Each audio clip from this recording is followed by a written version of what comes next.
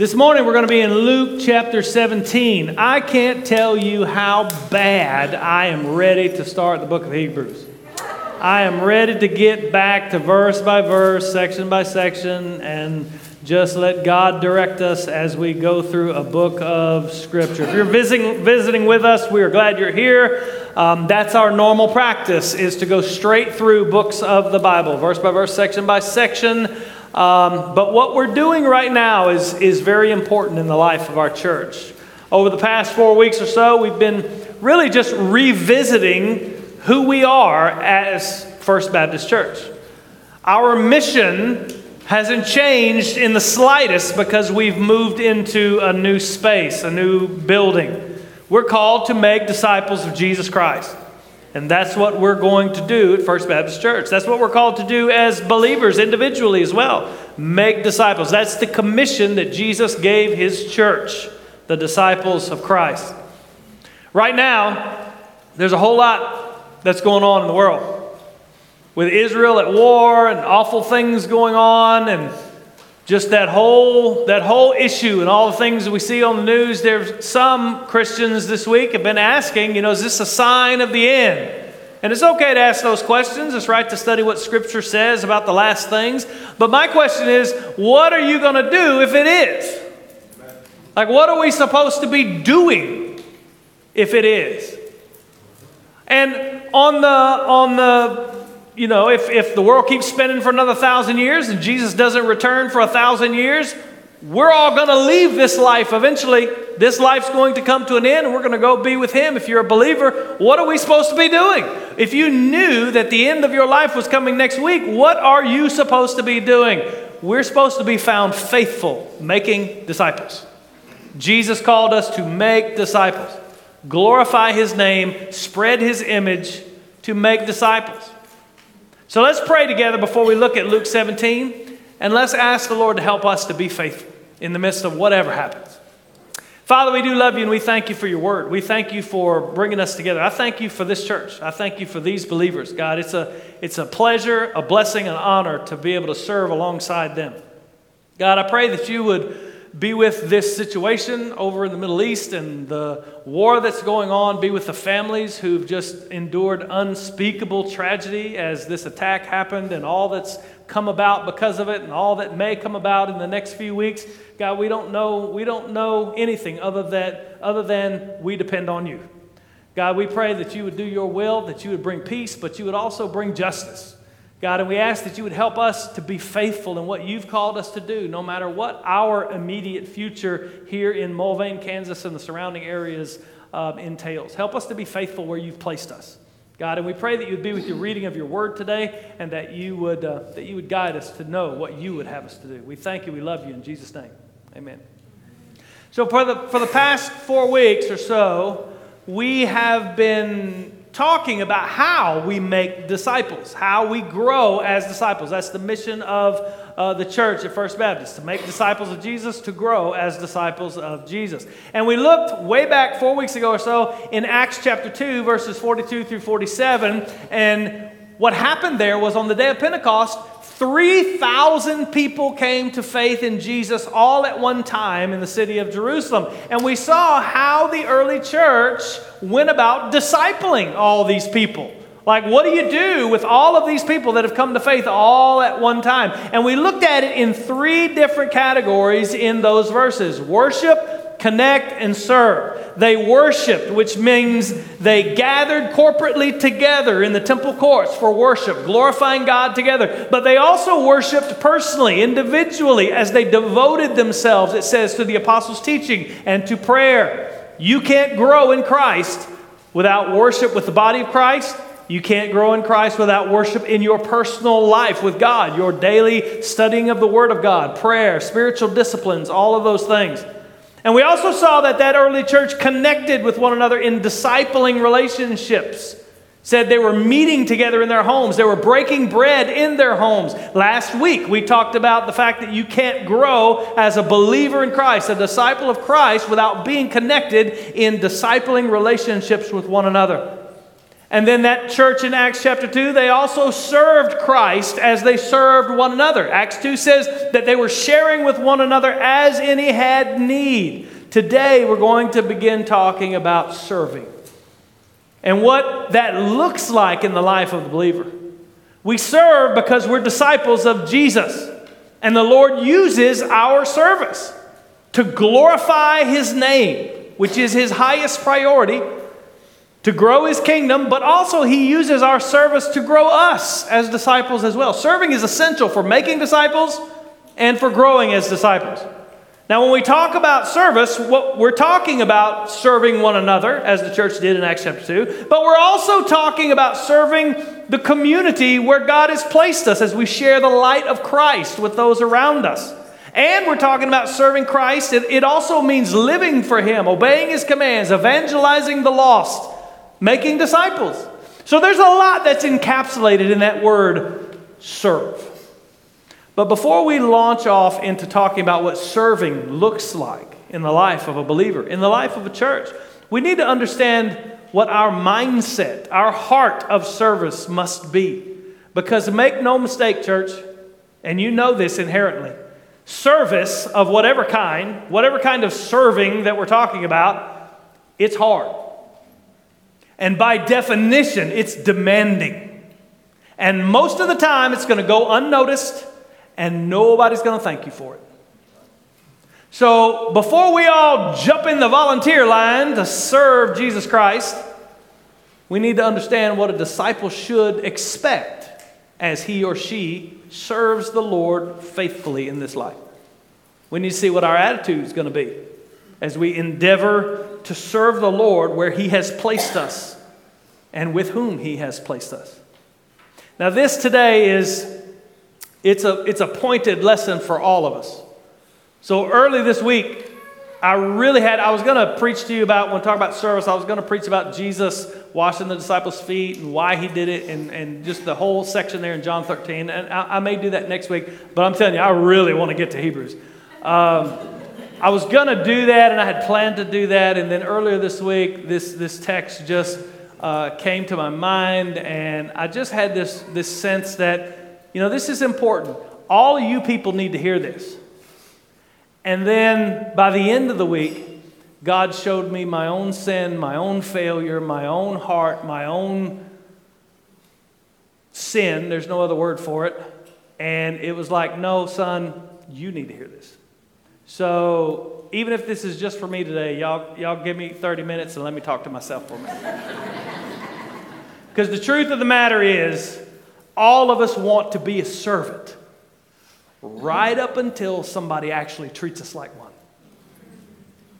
So to see the heart of a servant, I want to look at Luke 17 as Jesus Himself instructs His disciples.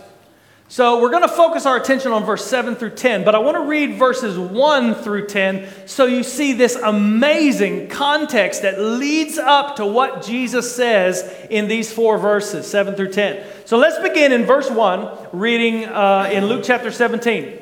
And He, Jesus, said to His disciples, "Temptations to sin are sure to come, but woe to the one through whom they come. It would be better for him if a millstone were hung around his neck and he were cast into the sea than that he should cause one of these little ones to stumble." Okay, get it? Verse 1 and 2, don't cause other people to sin. And then 3 and 4 say this, "Pay attention to yourselves. If your brother sins, rebuke him." You're called to rebuke your brother if he sins. "And if he repents," look at the command, "forgive him. And if he sins against you 7 times in the day and turns to you 7 times saying, 'I repent,' command, you must forgive him." That's hard, isn't it? Can you imagine? We don't even know how hard it is. So think about it for a minute, okay? 8 o'clock in the morning, they sin against me. I'm sorry. Okay, I forgive you. 10 o'clock, they do the same thing. I'm sorry. Okay, I forgive again. 12 o'clock, they do the same thing. I'm sorry. Okay, I forgive again. By the 4th time, I'm done. I don't want to fool with you no more. 7 times in a day is a lot. When we think about this, it's impossible. And the apostles knew they couldn't do it either. So in verse 6 or verse 5, it says this: the apostles said to the Lord, increase our faith. We can't do that. You've got to give us a greater faith so we can accomplish this monumental task that you've asked us to do. And the Lord Jesus said, if you have faith like a grain of mustard seed, you could say this mulberry tree be uprooted and planted in the sea and it would obey you. Jesus says, you don't need a greater faith. If you have a true faith, even as small as a mustard seed, faith in Christ, you can obey Christ. You can accomplish great things. And then, in response to their request for increased faith to do this thing, to do this incredible task, this impossible service, Jesus says this in verse 7. Will any of you who has a servant plowing or keeping sheep say to him when he's come in from the field, come at once and recline at table? Will he not rather say to him, prepare supper for me and dress properly and serve me while I eat and drink, and afterward you will eat and drink? Does he thank the servant because he did what was commanded? And then Jesus turns this picture around and looks straight at his disciples and he says, so you also, when you have done all that you were commanded, say, we are unworthy servants. We have only done what was our duty. Now that is an incredible picture. The first thing I want you to see from it is basically just the expectation of a servant. To show the disciples the attitude they should have regarding serving Christ, Jesus uses this picture of a master and a slave. The word servant is the word slave, bond slave, if you will. Now, first of all, this is not Jesus condoning harsh slavery or anything like that. He's not saying that the master in this picture is right to treat the servant in the way that he's treating him. Jesus is using a well-understood picture of the reality of the day to make his point. The point is to show the heart that the servants of Christ must have as they serve Christ. The bottom line is this: as we serve the Lord, we can never think that our service earns us anything. We can never think that our service is somehow putting God in our debt. Servants don't put the master in their debt because they serve. Now, the picture of this master and this servant that Jesus illustrates to his disciples, make sure you hear this. If you don't, I'm not going to say that because I want you to hear everything, but hear this. The picture that Jesus paints asking these questions about this master and servant idea in the first century is not teaching us how Christ, our master, treats us, his servants. Earlier in the book of Luke, this very, very book, Jesus told the disciples what he does as our master. In Luke 12:37, he says, blessed are those servants whom the master finds awake when he comes. Truly I say to you, he will dress himself for service and have them recline at table, and he will come and serve them. So Jesus, our master, did come to serve and not to be served. He did take up a towel and wash the disciples' feet. He does invite the servant to come and sit at table with him. He is a good master who treats his servants with love and respect. So Luke 17 isn't teaching us how God deals with us, his servants. It's teaching us the proper mindset we should have as his servants. Are you with me? Okay. And when you look at these questions Jesus asks in verses 7 through 9, these questions he asks the disciples, we first understand that a servant is expected to serve. That should be a given. In verses 7 and 8, he says, will any of you, he's asking these questions of his disciples, proving a point, making a point. Will any of you who has a servant plowing or keeping sheep say to him when he has come in from the field, come at once and recline at table? The answer to that question, it's a rhetorical question, is no. Will he not rather say to him, prepare supper for me and dress properly and serve me while I eat and drink, and afterward you will eat and drink? The answer to that question is yes. The servant who spends his day out in the field, plowing, keeping sheep, whatever he's doing, when he comes in from a hard day's work, he's expected to continue serving until his duty is fulfilled. The servant's work day is not over when he finishes his outdoor tasks and comes in from a long, hard day. His duty isn't complete just because he's tired from working all day, and he's probably hungry as well. His service isn't finished when everyone else is at the table eating. He's not invited to recline at the table with the family. He's not invited to come and not finish his task just because he's had a hard day today. His day is finished when he fulfills his duty, because that's what servants do. They serve. The servant of Jesus should understand. We have to understand that first and foremost, we're a slave to Christ. If you've been born again, your life is not your own. You were bought with a price. And the expectation of your whole life is to glorify Christ. Before salvation, we were slaves to our sin. But we've been purchased, redeemed from the slave block by his blood. And now we're slaves to Christ. Both Paul and Jude, in several of Paul's letters, and the letter Jude writes in the New Testament, refer to themselves as slaves of Christ. Disciples are bond slaves of Jesus. We belong to him, spirit, soul, and body. And we think, as we think about our service to our master, we have to understand that the servant is expected to serve. It's not out of the ordinary or some strange phenomenon when God calls us to serve him in difficult places, through difficult circumstances, among difficult people. It's not just an unfortunate lot in life when he calls us to give of ourselves, to lay down our time and comfort, to serve others in his name, without seemingly receiving anything in return. It's not inconvenient. It's not just an inconvenience when we're called to obey Christ and expend our lives with one another for his name. That's the basic expectation of a servant.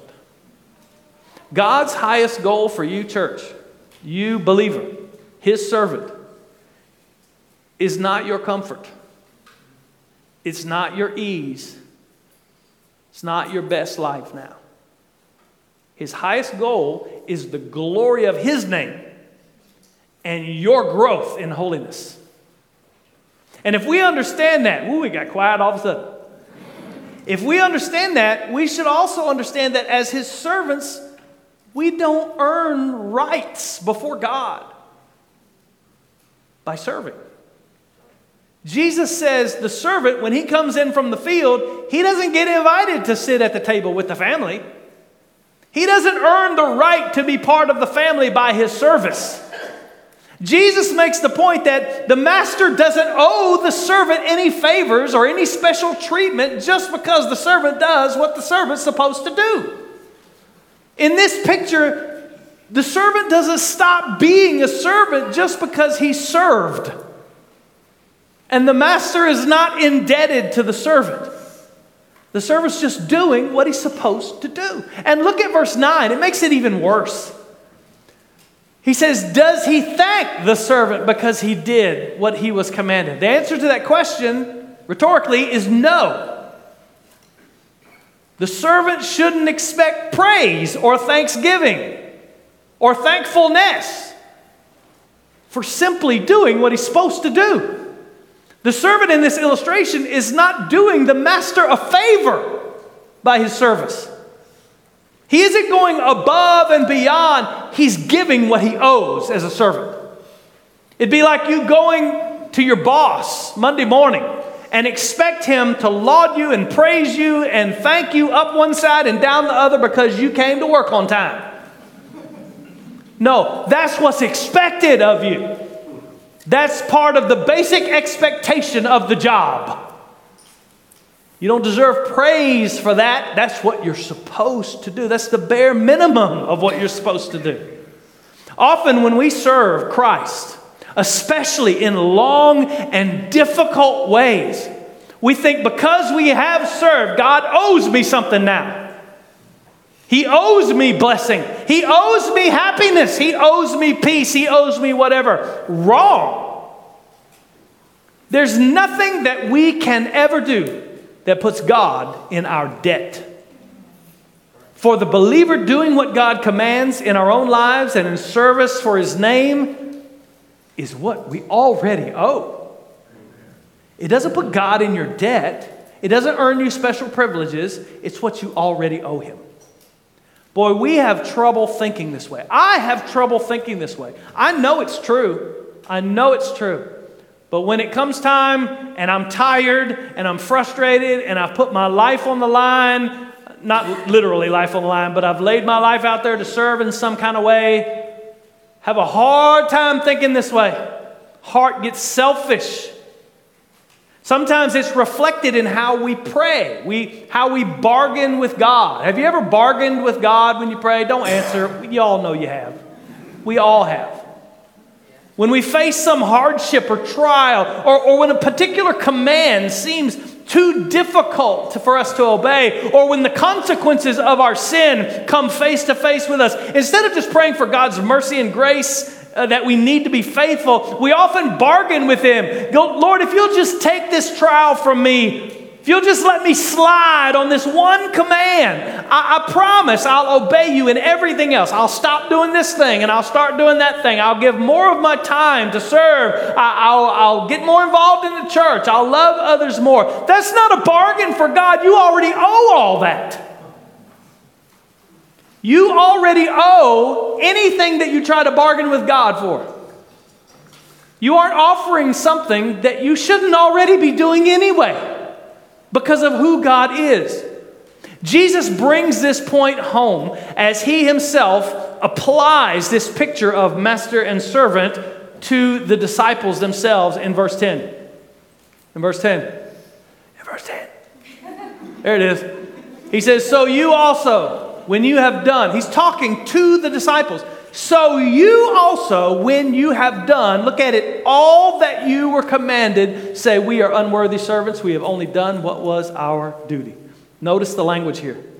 He looks at His disciples and He says, when you have done all that you were commanded. When you do absolutely everything perfectly, holy, righteously, everything that you were commanded to do, even then you should say, we are just unworthy servants. We've only done what was our duty. We've only done, word duty is a derivative of the word owe in Greek, like you owe, an obligation.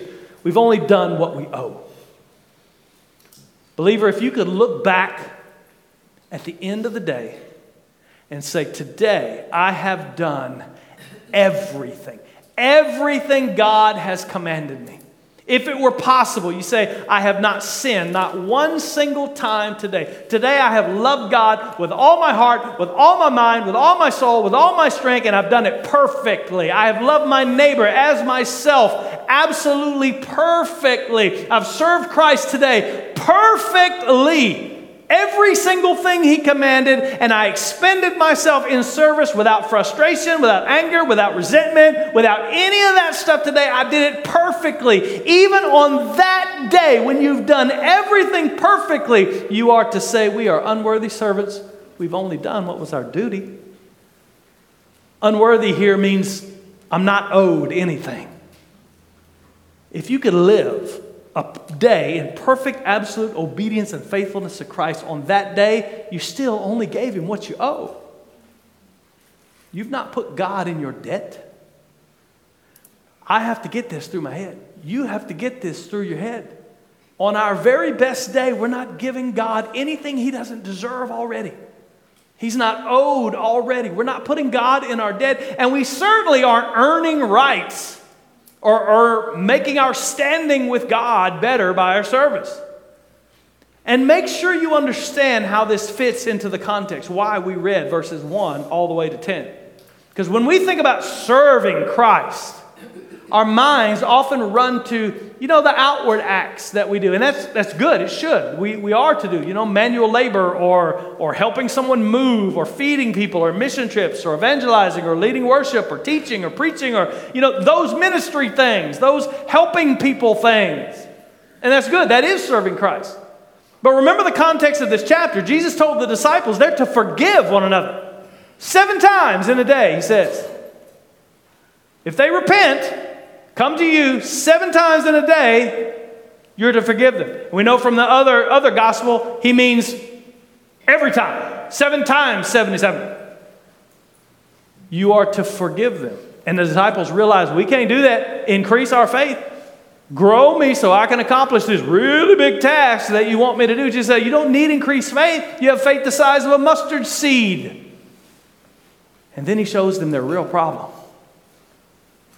Disciples, to forgive in the way that I'm telling you to forgive, it's not some special great feat that you accomplished and deserve a great reward for.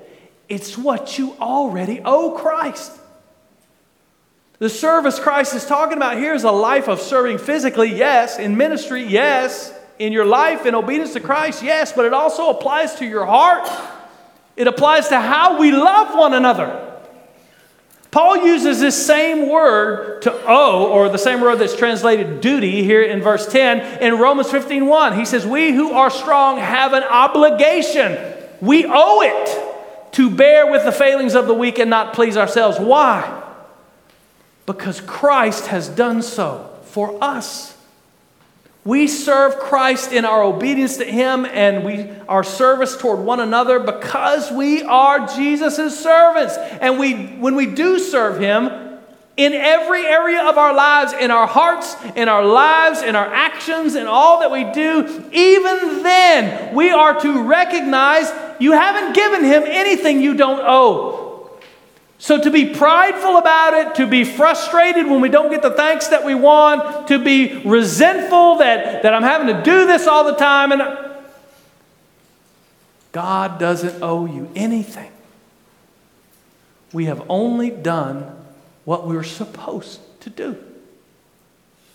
Listen, as His servants, we don't earn special privileges. I already said that. We don't earn special privileges because we serve Him. We deserve no praise. We deserve no thanks. We deserve no special treatment. We deserve no reward. We've only done our duty. I know I see some questions rolling around your mind. Just hang with me. I'm going to get there. But really, let's be honest with ourselves. Has there ever been a day of your life when you could look back and say, listen, I have done all that the Lord has commanded me? I mean, every single thing. Today, as I look back at my day, I'm laying in bed at night and I look back on my day and I've done it all. I have done it all in word. I've done it all in thought. I've done it all in deed. A day of, listen, not just refraining from doing wrong, but a day where you did absolutely everything exactly right according to the law of God. The answer to that question I'll answer for you is no. The truth is, our whole lives are spent not doing everything that we're commanded. Our whole lives are spent failing to serve as He's called us to serve. And here is the amazing thing. Are you ready for it? Well, you're going to get it anyway. You might as well say you're ready for it. Here's the amazing thing. It's true that even if we obey perfectly, God owes you no reward for your service. And it's also true that you've never obeyed perfectly. We've failed in every way.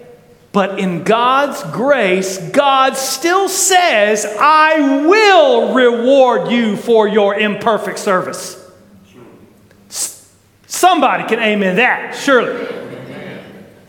In eternity, we're told there will be reward for service that we render here. He will say, well done, my good and faithful servant. You've been faithful in a few things. There are blessings in this life that come from obedience and from serving Christ. We see this all through Scripture. There is reward. Even though our service is imperfect all the time, every time, He promises that He will reward us. He doesn't owe it. He doesn't have to. But He chooses to. When God rewards us for our imperfect service, when someone thanks us and is appreciative when we serve them, or when we come to glory and there are rewards for the life that we lived and the service that is not something that we earned. It is a gift of God's grace that He chose to give. Amen. So don't take this parable, and say that, well, this is how God treats his servants. No, it's not how God treats his servants. This is how humans treat their servants, and that's why Jesus is using the picture. What he's showing us is how we, as servants, what kind of heart we should have. We're not earning anything before God. We owe him much more than we've ever given, because none of us can say, I've done every single thing I've been commanded today. And yet God still chooses to let us sit at table with him, to serve us as if we were the master and he the servant. God chooses to reward us in lots of ways in this life and in the next for the imperfect service that we offer. But he doesn't owe it to us. Listen, why? If we're not putting God in our debt, and I can't claim that I'm owed some blessing, some crown, some whatever, because I have served imperfectly at best, why do we serve him? I mean, I'm looking at you guys and I'm thinking, Jason, you're not making a real good case as to why I should be serving. Why do I engage in serving Christ by serving one another, serving the community, serving the kingdom, evangelizing, making disciples, serving Christ, obeying him in my life, following him? Why? Why do we live for him? We do it because he's already given you more than you can ever repay. He's given you everything in himself. He's given you Christ. He's made you a son or a daughter. When you go home, read the next section, verses 11 through 19. It tells the story of Jesus healing 10 lepers and one returning to thank him. We are so often like that. We've received this gift, and all of a sudden we think, well, because I did something good today, I'm owed something, and we get bitter and we get resentful when we don't receive the reward we think we should get for what we've done, when the reality is he's given you everything in the gospel of Jesus Christ. And then on top of the gospel, he chooses to reward you in other ways when you imperfectly serve. That's unexplainable grace. Listen, we serve not to earn anything before God, but because he's given us everything. He saved us by the blood of Christ. Jesus lived the perfect life that we couldn't live, kept the law of God perfectly, gave his life on the cross to pay for our sin, and by grace through faith in Jesus, we're united to Christ. God has adopted us. Now make sure you hear this. So now in Christ, we are not just servants. We're his children. We're his friends. John, he says, I don't call you servants anymore, but I call you friends. The friend knows what the master's doing. So when we engage in serving Christ, we're not this meager servant eking along, abused by his master, receiving no benefit. No, we're children of God, serving him as adopted children, co-heirs with Christ, friends of God. Believer, if you're a believer in this room, we serve a master who has already given way more than we could ever desire or work for.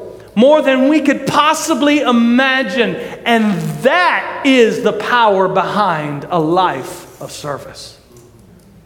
We can lay our lives down in service to him because he laid his life down for us. We can forgive one another, even 7 times in a day, because if you're honest, you've needed his forgiveness more than 7 times in a day. We can love one another. Not because, make sure, don't take me the wrong way, but not because we're lovable. We love one another because our true love is not one another, it's Jesus. And Jesus loves that other person. just like He loves me. The gospel is not just the center of our life, the center of our walk, the center of our relationship with God. It's the center of our service as well. Jesus said to Peter at the end of the book of John, Peter, if you love me, you will feed my sheep. Now, we are to love one another, but make sure he didn't say, if the sheep are lovable, make sure you love them. If the sheep treat you well, and I praise God for First Baptist Church, you guys are good to me, and I love y'all, and I hope you love me. He says, if you love me, Jesus says, then you will feed my sheep. We do it because we love Jesus. Believer, listen, we serve because He's worthy of it all. He's worthy of more than we can ever offer Him. And in His unfathomable grace, not only has He given us perfect position in Jesus Christ, called us holy and blameless in Christ, saved us, adopted us, and redeemed us in Christ, but in His grace, He's also promised to reward the imperfect service that we do. Oh, we owe Him. We owe Him much more than we can ever give. Today, if you don't know Christ, this is His call to you too. You need to know that you can't earn anything. You need to know that you can't do all that He's commanded you. You haven't ever done all that He's commanded you. And even if you did do all that He's commanded you, you'd still just be an unworthy servant, having earned nothing, only done what was due. So how can a sinner who can't do all that was commanded, how does a sinner ever become a son, a daughter, accepted by God? By grace through faith in Jesus Christ.